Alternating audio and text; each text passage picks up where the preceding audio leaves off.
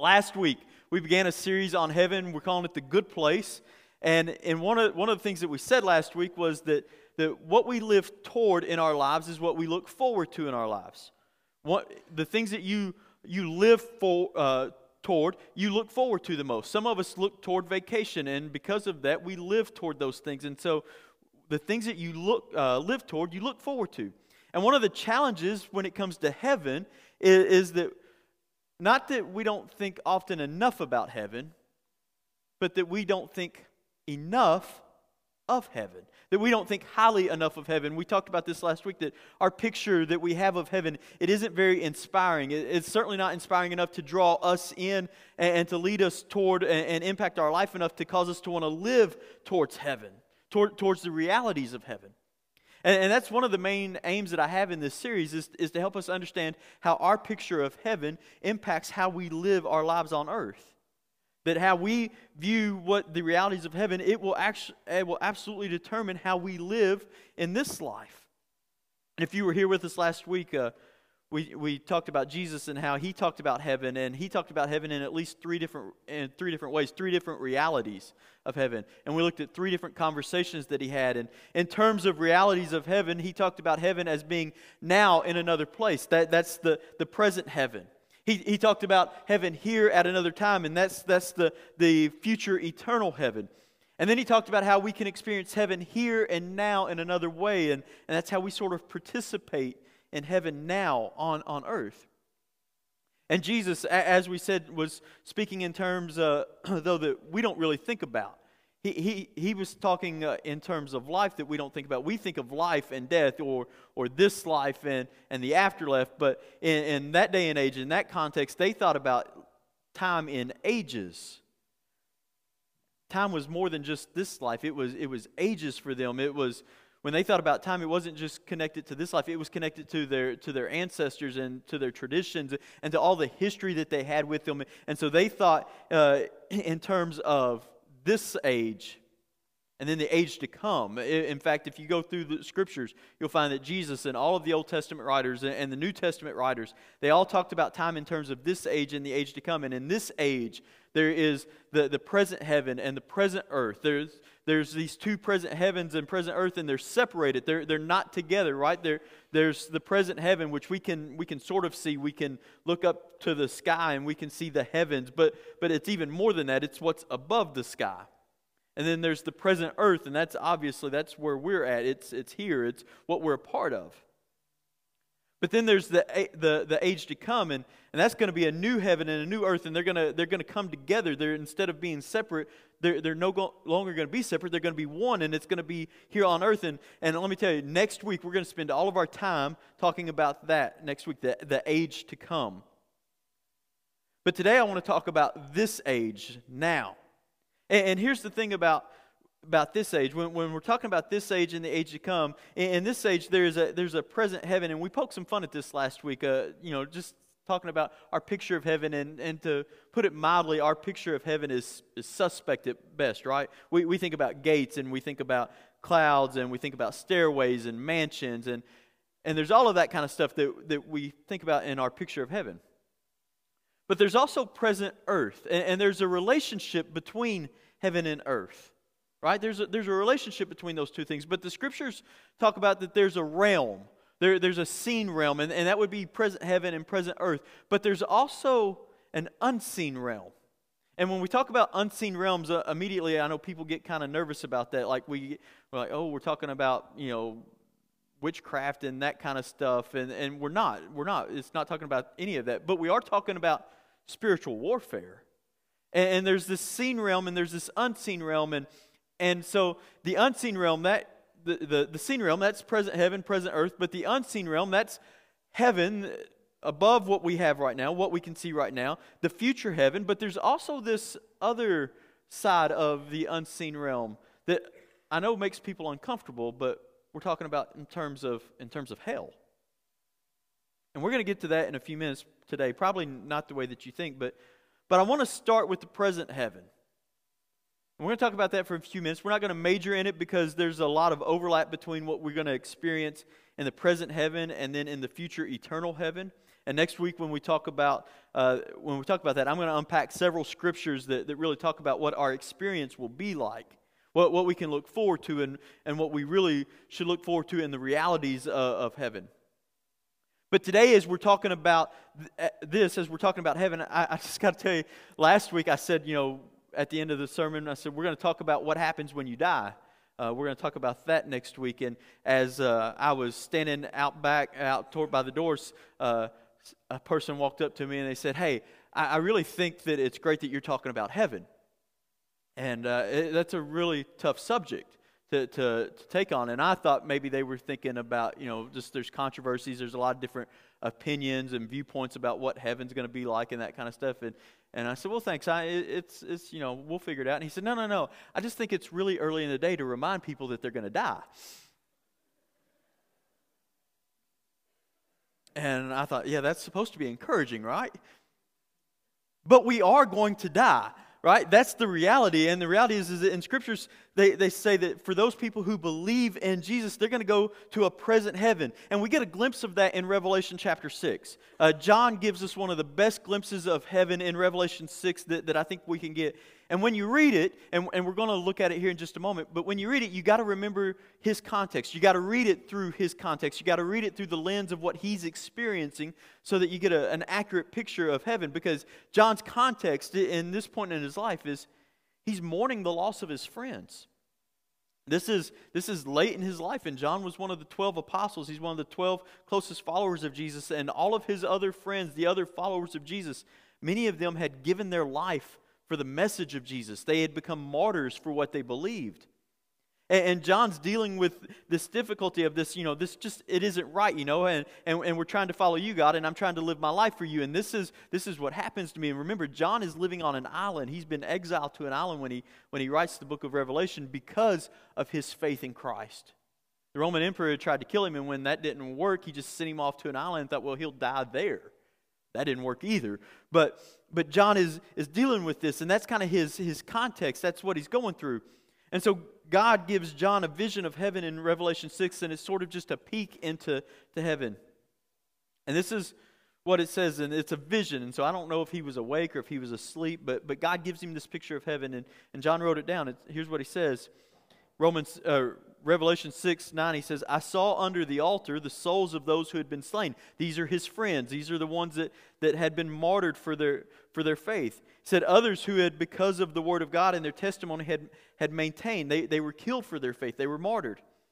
And then he says, they called out in a loud voice, how long, sovereign Lord, holy and truly, until you judge the inhabitants of the earth and avenge our blood? How long? How long? Because what was done to us was wrong. So how long is it going to take for you to do something about that? There's even some learning in this, isn't it? It's like how do we deal with stuff? How do we deal with tough things when you're going through it and you think, God, why aren't you doing something about this? Because there are still people suffering, right? And this was John's plight. This was his plight in life right now. He's still suffering. But he sees this in the vision, and the vision continues. It says, then each of them was given a white robe, and they were told that they were to wait a little longer. So God clothes them, and he says, hey, I want you to know everything's going to be okay. I'm clothing you in my righteousness. I want you to know that I accept you, but I also need you to know that I just need you to wait just a little longer. I'm going to be patient, God said. I'm going to be patient because my desire is that nobody would perish. My desire is that none would perish, and so I'm going to be patient a little longer. In fact, I'm even going to wait, it says, until the full number of their fellow servants, their brothers and sisters, were killed just as they had been. God gives John this vision of heaven, and these souls are talking, and God responds. He says, look, there's more that's going to have to be sacrificed, unfortunately. But that's the way of Jesus, isn't it? It involves sacrifice in this life. But what we sacrifice for what is what we have coming for us. And this is the picture of what you have ahead of you. There's a heaven, there's a great thing ahead of you. And in the grand scheme of things, what you have to sacrifice in this life, even if it is your life, is not that big of a sacrifice. In the grand scheme of things. I know that sounds harsh to say, right? It sounds hard to say that, hey, if you give up your life, well, it's not really that big of a sacrifice. And so please don't hear what I'm not saying. I'm saying in the grand scheme of things, what awaits us in eternity is far better than what we have in this life. And so if God's call on our life is to give up our life, then we should do so gladly and willingly, because what we're giving up is nothing compared to what awaits us. And that's what God is trying to tell John in this. God gives John this vision of heaven, and these souls are talking, and he just says, hey, there's going to have to be more sacrificed. It's like we talked about last week with the $100. Do you remember that? We talked about the $100. And what's $100 if you have an unlimited amount of money? Nothing, right? You give it away. You just give it away. What's $100? And so what's life if you have an unlimited amount of life? And that's what God is letting John know. And John acknowledges because of that, there's at least 3 things that we can look forward to. And again, this is just a partial comparison with what we're going to look at next week. But he said, look, you're going to go to a physical place. You're going to go to a physical place. The evidence that he said is that he said he saw souls. And there was an altar there, and there were loud voices, which shows vocal cords, and there's these white robes. You're going to go to a physical place. And that's important to remember, because we oftentimes get this idea that physical is bad. That spiritual is good, physical is bad, and they can't be together. And so we think, we're going to be removed from our bodies because our physical bodies are bad, and heaven is only spiritual.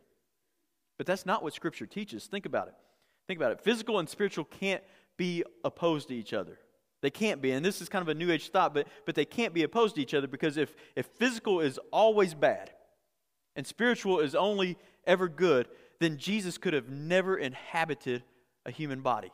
We believe that Jesus was fully God, right? That he is God the Son, right? There's God the Father, and then there's God the Son. Jesus is fully Son. He's fully God, but he was also fully human. So if physical is bad, then God could have never inhabited a human body. And that body that Jesus took over, it was sacrificed for our sins, but it was raised from the dead. And then that same body that raised from the dead ascended into heaven. So there's at least one body in heaven. Like, we know that. There's at least one body in heaven. So there's going to be a physical place that we go to. And we're going to have certain knowledge in this place. John said he saw that people who were slain for their testimony, and they asked questions. They asked, how long, right? They're seeking to gain some knowledge. How long until you're going to judge? How long is this going to last? How long until the age to come is here? That's what they're asking. We're in this age, and there's these struggles between the present heaven and the present earth. There's these competing values on earth, and there's the struggle of how long is this going to last? How long until the age to come gets here? And so John inquired about things on earth, and apparently they don't know everything in heaven. You're going to know some things, but they don't know everything, because they're asking questions, and they're aware of this, and so they're seeking answers.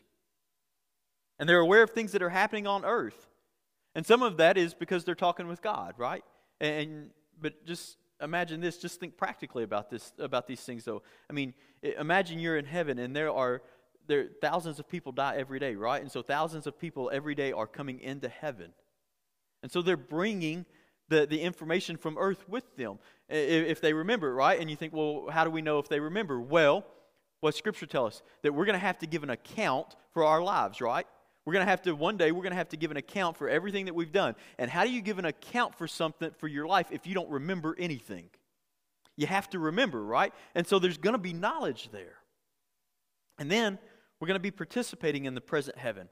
Amongst other things, one of the things that we're going to be doing is cheering people on. And this, I think, is one of my favorite things. We learned this in Hebrews chapter 12. But we're going to be cheering people on that are still on earth. So you realize what that means for us right now, though. That means that there are people in heaven who are cheering us on. That they are cheering for us, that they're wanting us to continue to be faithful, and they're just like, hey, you got this, you got this. Anybody ever run a mini marathon or a marathon or anything like that? One of the great things about those events, and if there can be a great thing about running 13 miles or 26 miles, one of the great things is that people will line the streets. And they just cheer you on. People you've never met and you will never see again. And they cheer you on. And they press you toward the finish line. And I think that's what's going on in heaven right now. That people are cheering us on. They're just keep being faithful. Keep going. You've got this. Keep running. Keep moving toward the end. And so they're cheering us on. And beyond that, they're interceding for us. And they're just saying, keep being faithful. And they're anticipating. They're waiting and they're anticipating. And it talks about with their brothers and sisters, they're enjoying that family that they've reconnected with. There's a strong familial connection and description in the Scriptures of what we'll experience in heaven. And so if we take these things and combine with what we know from other Scriptures that talk about the present heaven, I think here's a summary of what we have to look forward to, of what happens when we die. We look forward to a separation of our body and our soul, which for some of us is you're going, well, I like my body. I've worked really hard to stay in shape, and I like my body. I think my body's pretty good. Most of us, and we're aging, by the way, we're going, I would really like a new body. In fact, I would take a new body. I mean, somebody save me from this body. I wasn't planning to tell this, but I will anyway. So in a couple of weeks, I'm going down to North Carolina to umpire. And this specific event, they mailed us umpiring pants because it's a certain brand. It's got a sponsored logo on it that we have to wear. And that's what they want. And so these, you think they're umpire pants. They all run the same size, right? They don't. I got mine in the mail this week, and they're the same size in the waist that I wear in all my other pants. And I went to try them on. I was like, oh, I need to go run. And so I did. I tried on my pants, and then I went and ran 2 miles because I thought there's no way I'm going to fit in these pants in a couple of weeks. Luckily, they said there was a large text that went out, and like everybody said, our pants don't fit. And so it wasn't just my issue. But it was an issue. So there's this separation of our body and our soul. There's a relocation of that soul to heaven, to the physical place of heaven. There's a liberation of that soul from sin and from the brokenness of the world and from the oppression and just the physical struggles that we have here in this world. We're able to be free of all that. We're no longer trapped by all that brokenness and the hurt and the depression and the anxiety and the anger of all those things. I'm telling you, I can't wait for that. I cannot wait for all of that to be gone. We're liberated from those things. There's a reconnection with loved ones. And that reunion of I've missed this person for so long. And I think that's something that all of us really look forward to. I think that's something we look forward to as we move from this life to the next. But then this, and this might be the most important one, is that there's a satisfaction in God's presence. There's a satisfaction in God's presence. You and I are going to find ultimate fulfillment and final satisfaction for all the longings on the inside. As we struggle physically and as we're wrestling spiritually and as we're longing internally, this is what is ahead of us. This is what you experience. And again, there's so much more, and we're going to talk about it next week. Don't miss next week because there's so much more in the future eternal heaven. But the truth is that this is not something that we should fear. A lot of people, even Christians that we know, they fear death. And they fear death because they don't know what awaits them in death. They don't know what's going to happen. And I'm telling you, this is the stuff that we have to look forward to. This is what happens when you die. You don't have to fear this. In fact, I think this is why the first century, they had a really good grasp on this. And I think this is why they referred to death as sleep. You read in the New Testament, you never read about somebody dying. You always read about them falling asleep. They fell asleep. And I love that analogy because it's just kind of like, hey, I'm going to go to sleep. And then when I wake up, I'm going to be in this place where I've experienced a liberation and a reconnection with people and a satisfaction with God. Now, with all of that in mind, with all of this in mind and what we've talked about so far, and I want to take us back to what Paul said last week. We stopped partway through Paul's thought in Colossians chapter 3, and here's what he said. He said, since you have been raised to new life with Christ, set your sights on the realities of heaven, where Christ sits in the place of honor at God's right hand. You and we've been given this new life, and this new life is not just for this life, and not just for this world, but it's not just for this age, but it's for the age to come. You've been given your life, you've been raised to a new life, a newness of life that will never die. Your soul will never die. You will experience life everlasting, which is not just a quality of life, but it's also a length of life. That's what you've been given. That's what you've been raised to as you're baptized into Christ, that's what you're raised to. When we baptize people, we always say, and raised in newness of life. That's what we're talking about. And so here's what Paul says. He says, think about the things of heaven, not the things of earth. Because if you think about the things of earth, you'll get depressed, right? It's depressing. Think of things of heaven, not of earth, for you died to this life. You died to this world. You died to this age. And Paul says, in your real life that is hidden with Christ in God. John, go back to him for a moment. He says there's all this suffering and people are being martyred and there's this is what I'm dealing with and how do I deal with that? And I think Paul, if he were writing to John, his encouragement would be, John, remember you died to this life. You died to this life. So who cares if you die or if you're martyred? We don't have to worry about that. We don't have to be fearful of this because this is not the life that we have to look forward to. We're looking forward to a life in the age to come. Paul would say there's so much more. You've been promised a new life, and you need to think about that life and the realities of heaven because you're going to be raised. And when you're raised with Christ, who is your life, is revealed to the whole world. What's it say? It says you will share in His glory. In the age to come, when Christ comes back and he connects the new heaven and the new earth together, you're going to share in that reality. You're going to share in those realities of heaven. So set your sights on the realities of heaven. And when you set your sights on the realities of heaven, guess what happens? You begin living in that direction. You begin living toward that. And so how do you do that? Well, Paul tells us. He goes on to unpack how we experience those things, how we experience heaven, how we even get a little bit of a taste of heaven now on earth. So he says this. He says, so put to death the sinful earthly things lurking within you. Put to death the sinful earthly nature that's within inside of us. And then he gets intensely personal. He says, have nothing to do with sexual impurity, immorality, or impurity, lust, and evil desires. You know that when you look, and you look, and you look again, and you look at what you shouldn't, and you set your sights on things that you shouldn't set your sights on. Paul's saying when you set your sights on those things, you aim way too low. You're aiming at earthly things. You aim at earthly things that are affected by the forces of brokenness and by the forces of darkness. You settle for a distorted, perverted version, for a counterfeit version of what you truly desire, of that true intimacy that God has created you for. God has given us a design and instructions on how we experience that, and it's through fidelity and monogamy and purity. And he says, this is about how you experience heaven on earth. This is how you do that. And Paul says, look, that stuff, it's gonna, all that sexual immorality and all the things that he says that's going to bring all sorts of brokenness into your life. So you got to get rid of that stuff. You got to get rid of it. You got to stay away from it. And then he says, not only that, but he says, but don't be a greedy person. They're an idolater and they're worshiping the things of the world. It's funny. Nobody thinks they're a greedy person, do they? You never hear anybody say, oh yeah, I'm a greedy person. Nobody ever thinks they're a greedy person. Everybody thinks, oh, I'm generous, I give, right? I help things. I don't live for money. No one thinks they're greedy, but it's interesting that he puts this in the context of worship. And there's a reason, by the way, why we call it the almighty dollar, isn't it? The reason is because many of us, we put our hope in it. We put our trust in it. We find our worth in it.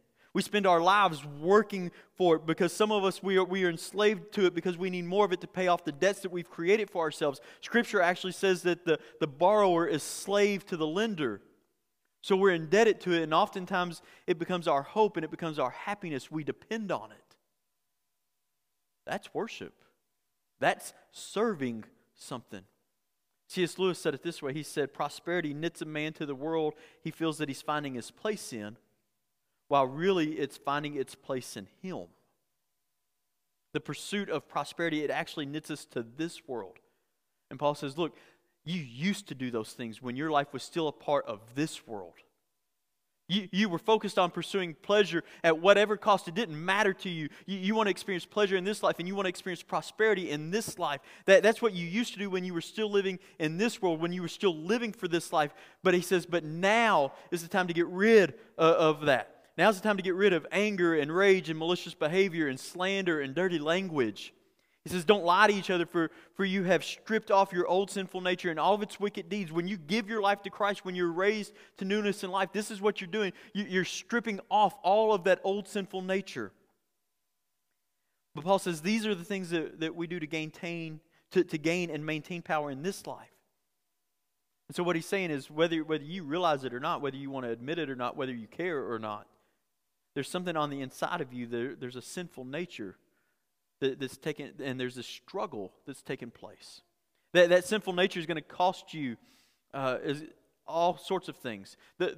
Excuse me. That sinful nature is going to cause us to want to pursue pleasure and prosperity and power. Because the promise of those things is that those things will fulfill us, that those things will satisfy us, that those are the things that we should really be pursuing in this life. If you want to make it in this world, then these are the things that you need to go after: pleasure and prosperity and power.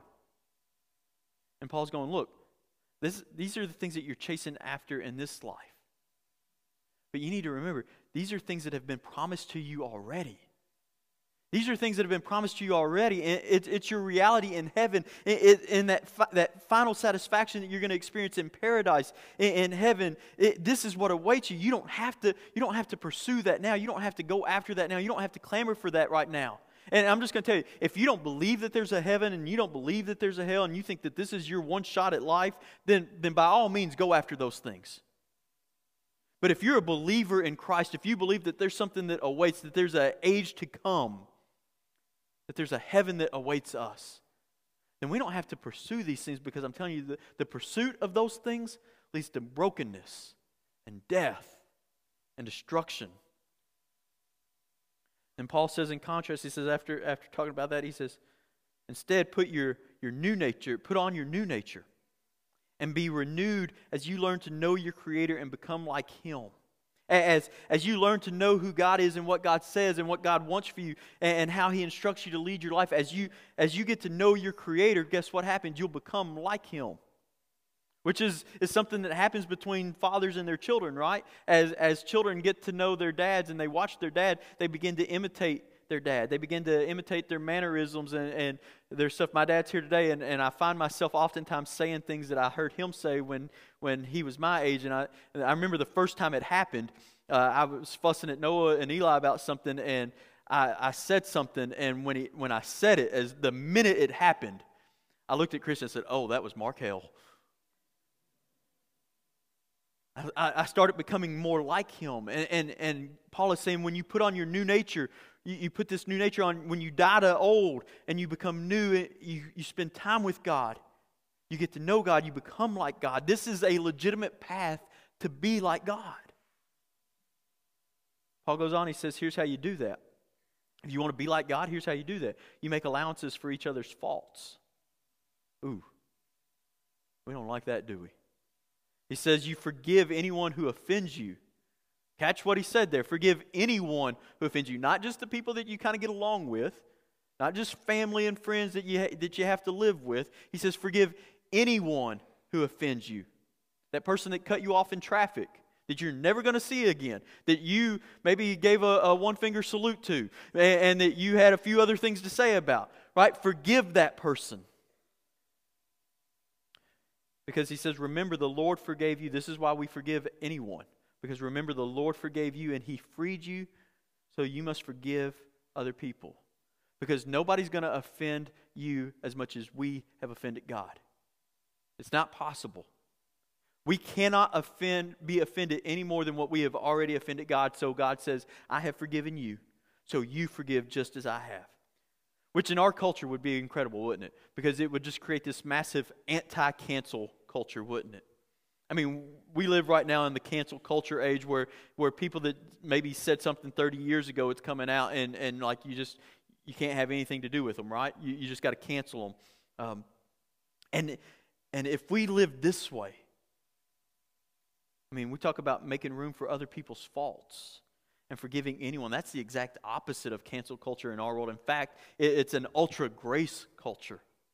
Imagine what we don't even have to think big picture. Just think about what Hardin County and the surrounding counties would be like. I mean, if you want to think a little bigger, think about what our state would be like if we lived that way. If there were just a group of people that said, hey, we're going to live in an ultra grace culture where, hey, we're not going to let people walk all over us, but hey, we're going to make room for your faults. All right? And remember, faults are things that people do wrong, not things that you necessarily think wrong. Just because somebody thinks politically different than you does not make them at fault, okay? We got to remember these things. But what would happen if we said we're going to make room for other people's faults and we're going to forgive? We're going to forgive other people because we've been forgiven. We're just going to live in this ultra grace culture. And so, but then Paul goes on, he says, above all, clothe yourselves with love, which binds us all together in perfect harmony. If we're going to live in this ultra grace culture, the chief number one thing has got to be love. The chief number one thing is love. And if we love each other, it will bind us together. It will unite us in perfect harmony. And then he says, and let the peace that comes from Christ to rule in our hearts. Paul is saying there are two opposing forces. There's an opposing force to that old sinful nature, and it's a new nature. And in this new nature, you've been freed in Christ. You've been given this life in this new nature. In this new nature, above everything else is love. And it creates a culture of radical grace.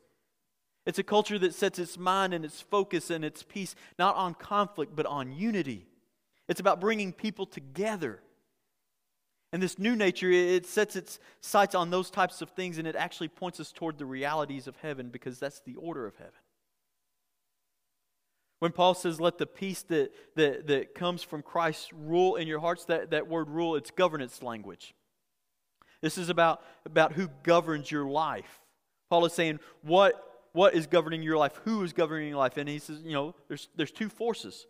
There's that new nature and the sinful nature, and these two forces, Paul would say in Galatians chapter 5, and you can look it up later, but there are two forces that are fighting against each other.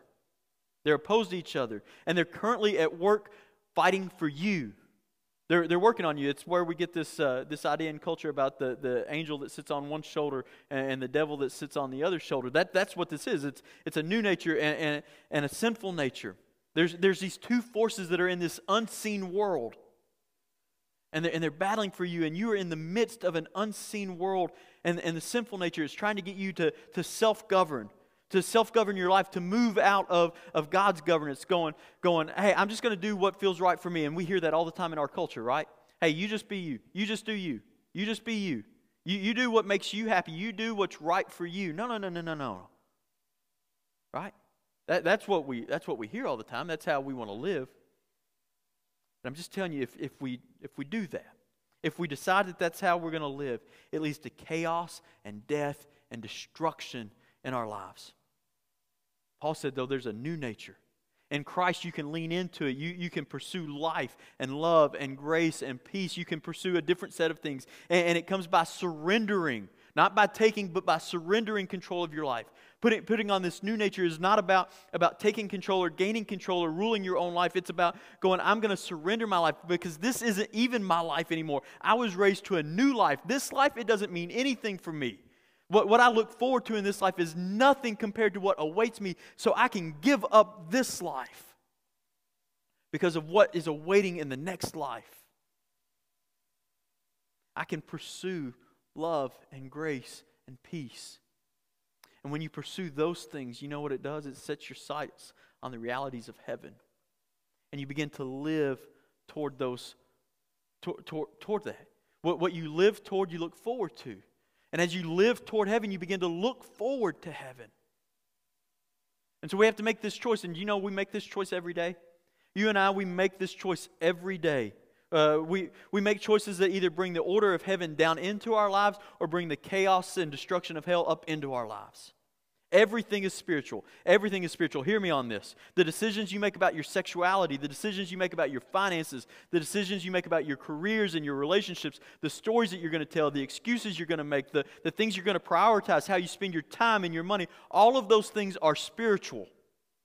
You make decisions every day that are governed by that are either going to be governed by your own rule or by the authority of heaven. And when you do that, you either bring down the goodness and the order and the grace of heaven into your life, or you bring the chaos and destruction and death of hell up into your life. Paul says, whatever you set your sights on is the ruler of our lives. So he says, set your sights on the realities of heaven and what's ahead of you, because living under the authority and the governance of heaven and God's created order, it brings goodness and glory, and it brings well-meaning and purpose into this life. In part, not in fullness, but in part. It gives us a little bit of a taste of what heaven is going to be like, but not just for us, but also for the people around us. And that might be even the most important thing.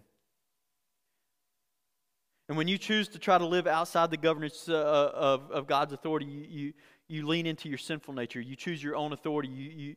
You pull the chaos and the brokenness of hell into your life. And this is what you need to know, and we talked about this last week. What you look forward to, you live toward, and you experience more of in your life. And so you look forward to these things, and you experience not what this is promising, but you experience the consequences of that, right? And this is the opposite of do that. It's bad for you.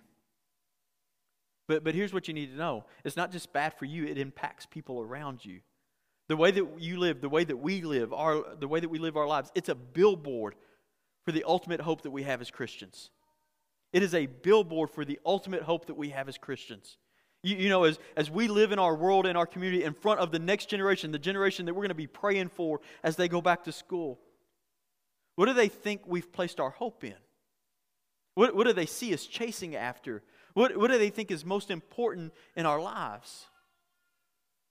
Too many of us aren't looking forward to the realities of heaven and what's been promised to us. But more instead of just the things of this world, we're looking more forward to promotion or a vacation or retirement in such a way that we don't actually put the realities of heaven on display for us and for all the people around us. Here's what I want to challenge you to do. I want to challenge you to live in such a way that you say, you know what, I can make this sacrifice.